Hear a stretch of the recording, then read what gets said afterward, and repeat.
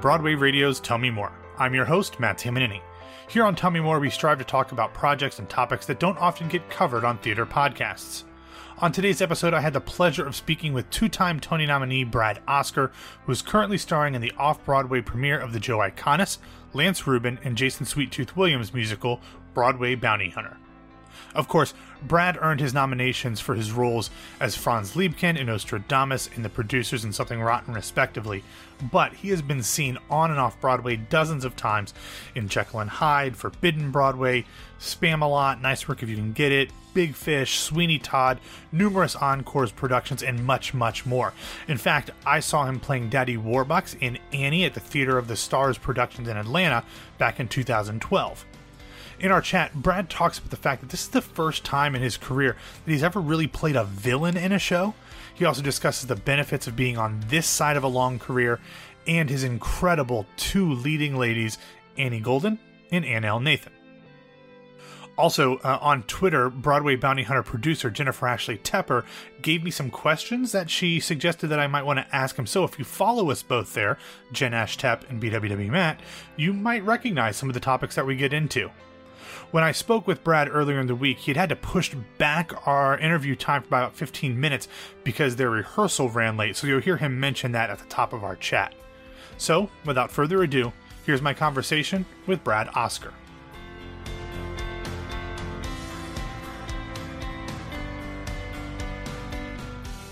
Please, I apologize that I'm delayed, but, we're still in rehearsal. It's been crazy. Oh, so, I have no doubt. So, how has the preview process and all of the rehearsal stuff been going for you?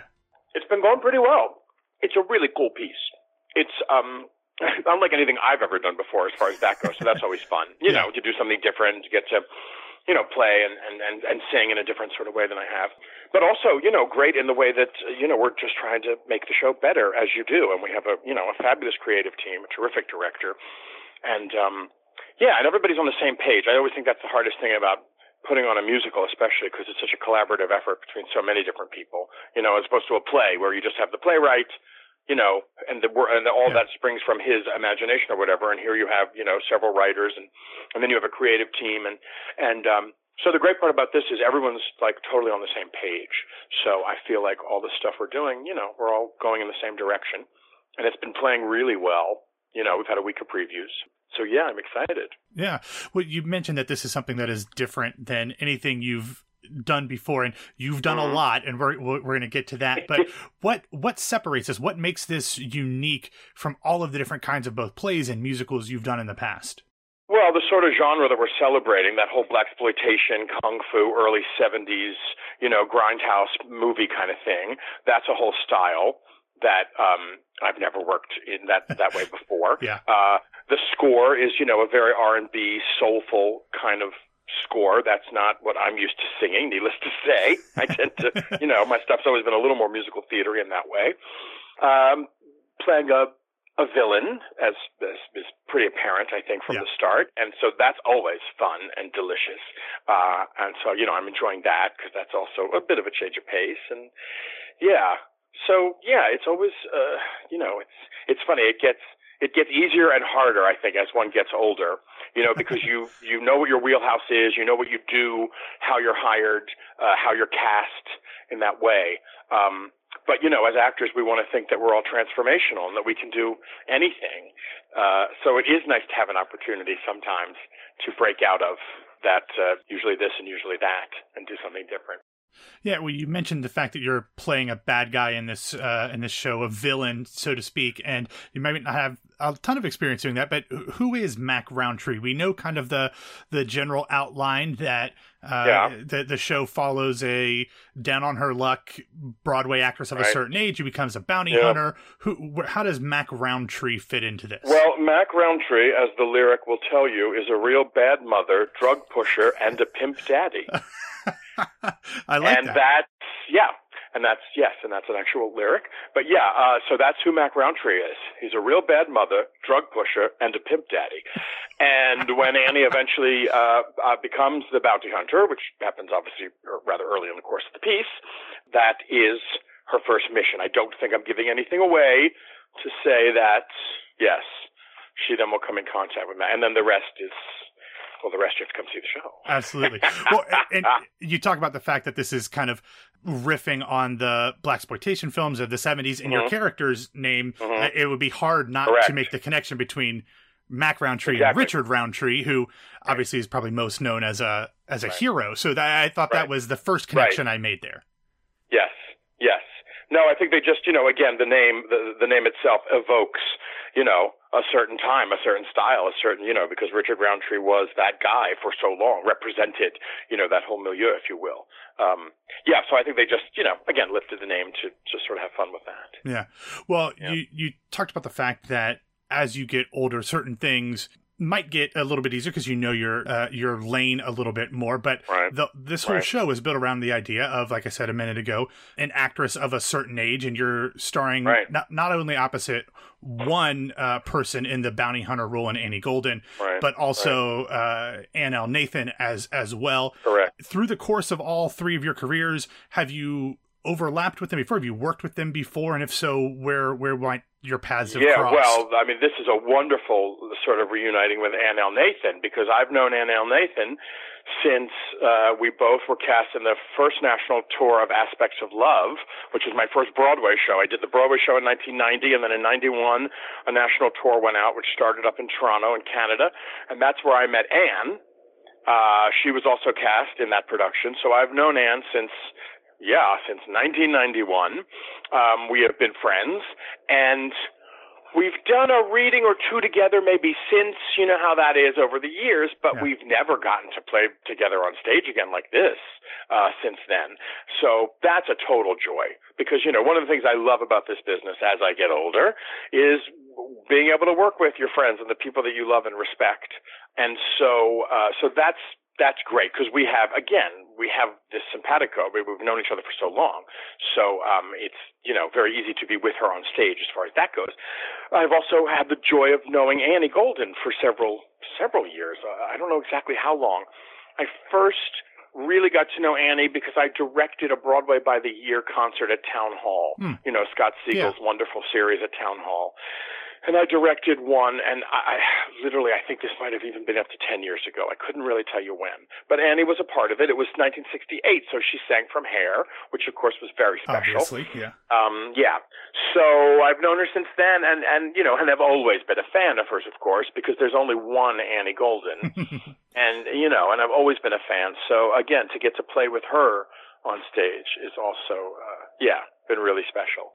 Yeah, and it's interesting to me as you kind of look back through your career, and you kind of, especially on the musical side of things, you've done a little bit of everything, but like you said, it does kind of hit more in the musical theater side, but the range in which that musical theater side is quite large, from things like Jekyll and Hyde and even Aspects of Love and Phantom, but then you've got some newer things like Something Rotten, and you did Sweeney Todd off Broadway, and then you throw in some of the like the encore stuff with Call Me Madam, and you did the Of the I Sing thing. So when you transition from those things that are very different style to this more funky R&B type of music, how do you prep yourself as an actor who's been a singing actor who's been singing a much different style for all of your career? How do you get into the world of that very different funky feeling of music?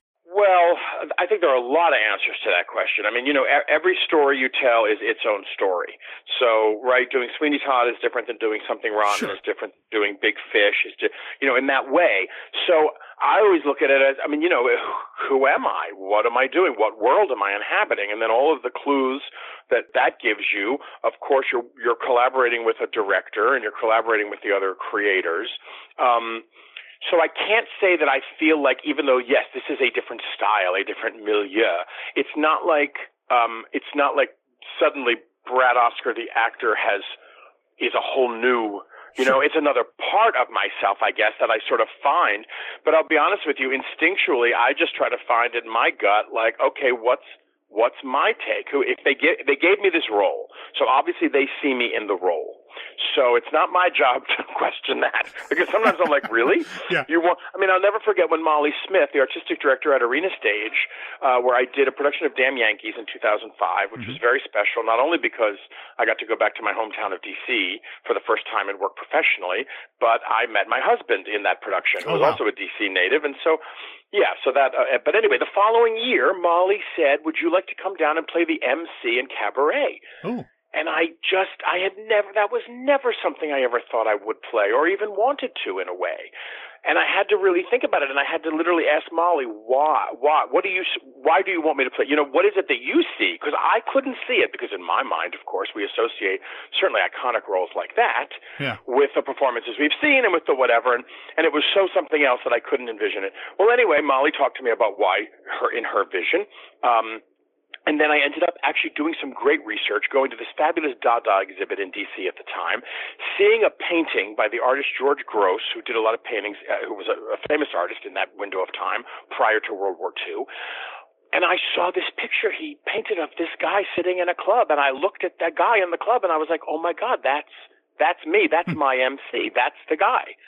And that's never, that's something that sounds so sort of artsy-fartsy to me, but I'm telling you, I saw that picture, I saw that guy, and I was like, oh, that's me as the MC in this period of of history, in that particular, piece, and blah, blah, blah. So it did take someone getting me out of my comfort zone, or getting me out of my, what I see. And it taught me a big lesson, which is, again, when presented with an opportunity, unless it's something I don't want to do, or something that in some way I'm like, no, I don't even want to tackle that, whatever that might be. I don't know. Hasn't really come upon me yet. But I've learned to just sort of, throw myself into it, bring all of myself to the table, what my ideas are, who is this guy as channeled through me, and then ideally work with my collaborators to make sure that we're all on the same page. As I said, make sure that it is in the right style, make sure that it has the right bite, or whatever that might be, But I've tried not to doubt myself, not to question, not to judge, all those things that, I still do. Believe me, I can talk a great game. I'm still in my head. I still sometimes those demons pop up, and you have to sort of squelch them or find a way to say, no, I'm busy now. I'm doing this. I'm committing to it, and I believe in it, and I trust it, and I'm not going to let all the other outside influences, So, we're complicated beasts, aren't we? Because it's so everything we do is so self-involved in a way. And I mean that not like in an egotistical look at me kind of way, but it's all, we're pulling from all those parts of ourselves. And yes, it can make one rather vulnerable and exposed in a way. But ideally, the best art, the best performances come when, you can break through that and share as much of that. Yeah. Have you had to do anything different from a vocal style perspective? If you've gone through all this work to kind of embody the character, have you had to do something different because the music is so different from what you're used to? A little bit. Yes, a little bit in the way the way I'm hooking certain notes, or the way it's, yes, a bit.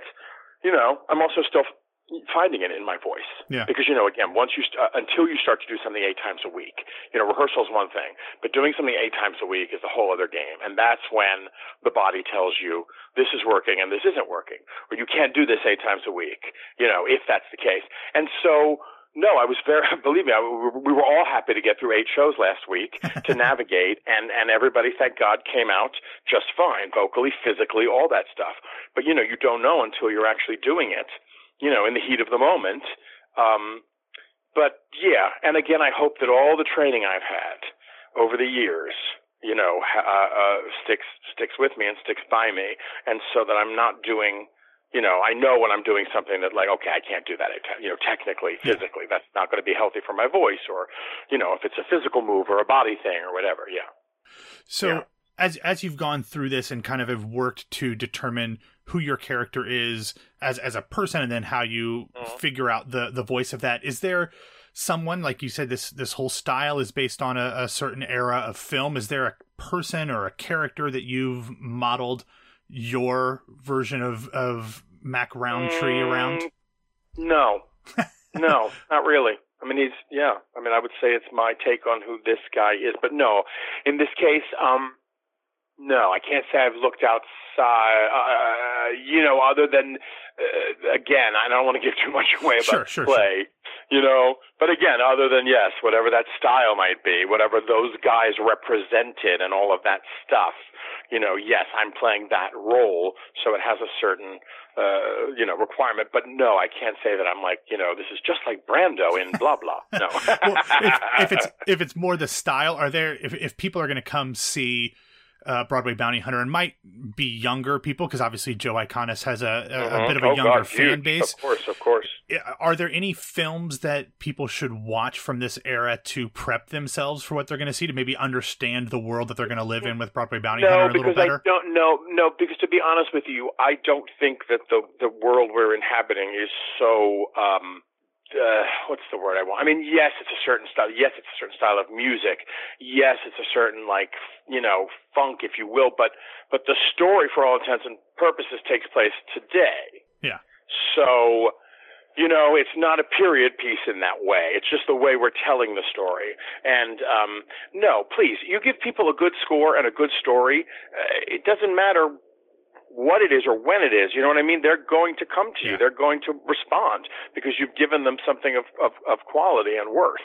And no, the kids are, again, it's a great score. I think Joe's written a wonderful score. And you can just feel the audience getting into it with us and grooving. And and I just think that's a slightly more of a universal thing anyway, is how I feel. Yeah, absolutely. And you mentioned Joe writing a great score, and through the course of your career, and especially over the last 10 years or so, you've worked with a lot of different, I don't want to say up and coming, but earlier in their career, composers with Joe and Andrew Lippa, and even the Kirkpatrick brothers and everybody of Something Rotten. They were, obviously had a career of their own. But as you see kind of these new voices come in to the musical theater world, is there anything that kind of excites you or stands out as what you're looking forward to this next generation of folks that comes through? Well, I think because I am in so many ways a traditionalist as far as musical theater goes, and I mean that in this sort of just a broad sense of the kind of theater that I gravitated towards and the musicals that still often speak to me.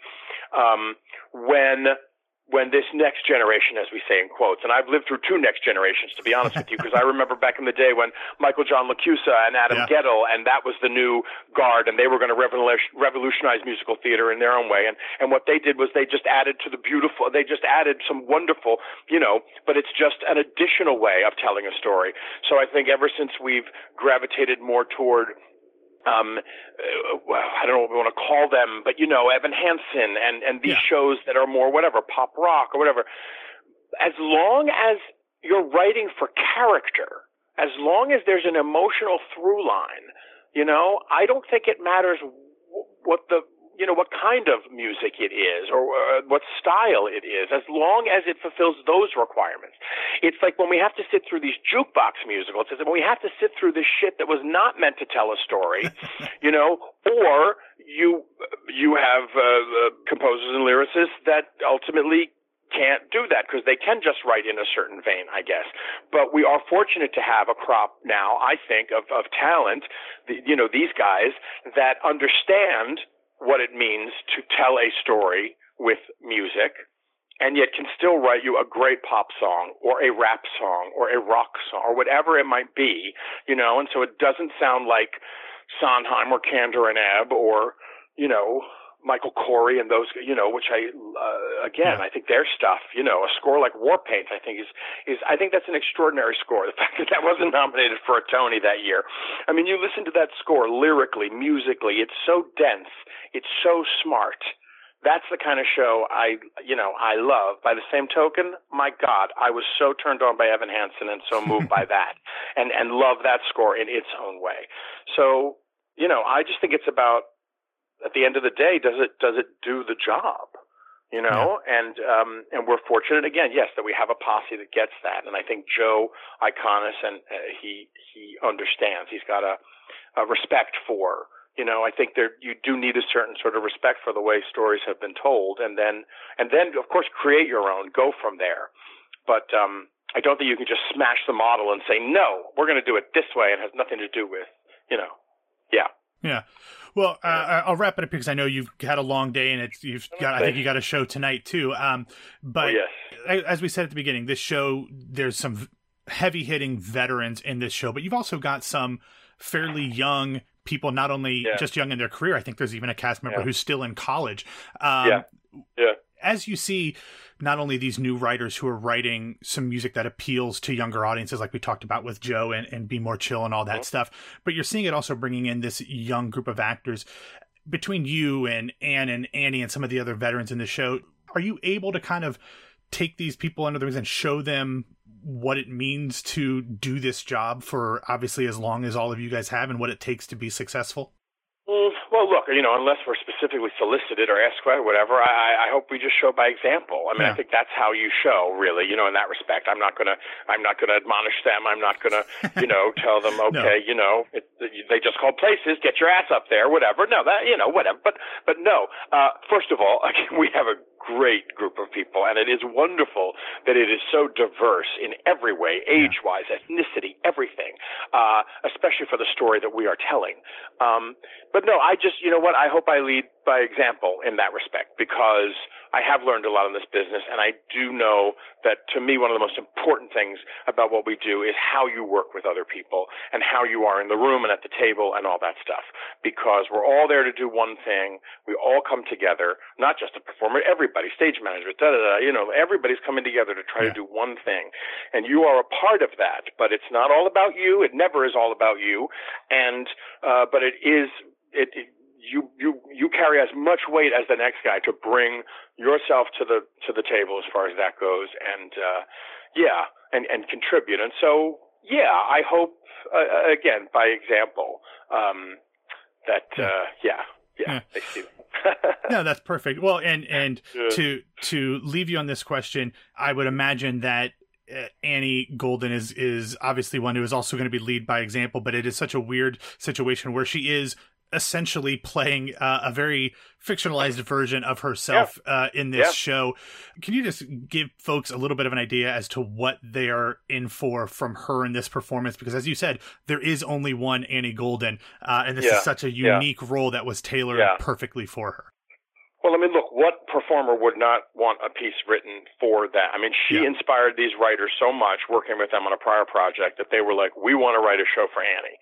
And, so indeed, they have. And so it's in so much, yes, it's a celebration of Annie Golden, but at the end of the day, we want people to do Broadway Bounty Hunter, right, for years to come, ideally. So Annie's not going to be able to star in every production, unfortunately.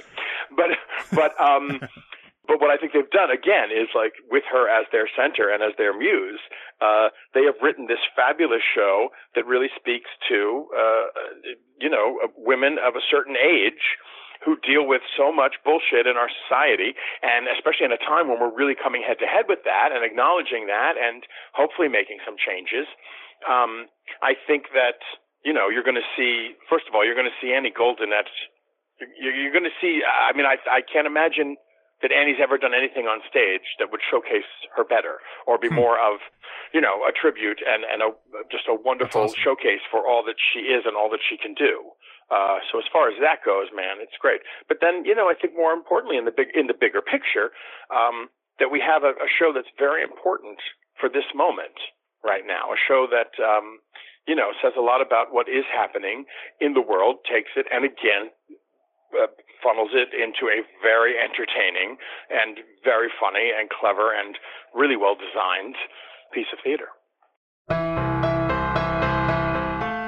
Thank you for listening to this episode of Tell Me More. My name is Matt Tamanini. You can find me on Twitter and Instagram at BWWMatt, and you can reach out to Broadway Radio on both Facebook and Twitter at Broadway Radio. We will have information for Broadway Bounty Hunter in the show notes and on BroadwayRadio.com. Tell Me More is produced and edited by me. Special thanks to the legendary Brad Oscar, Maggie Trabucco, Jennifer Ashley Tepper, and the man without whom none of Broadway Radio is possible, James Marino. Thanks again for listening, and remember, love changes everything. Always get a second scoop, and when you get the chance, ask people to tell you more.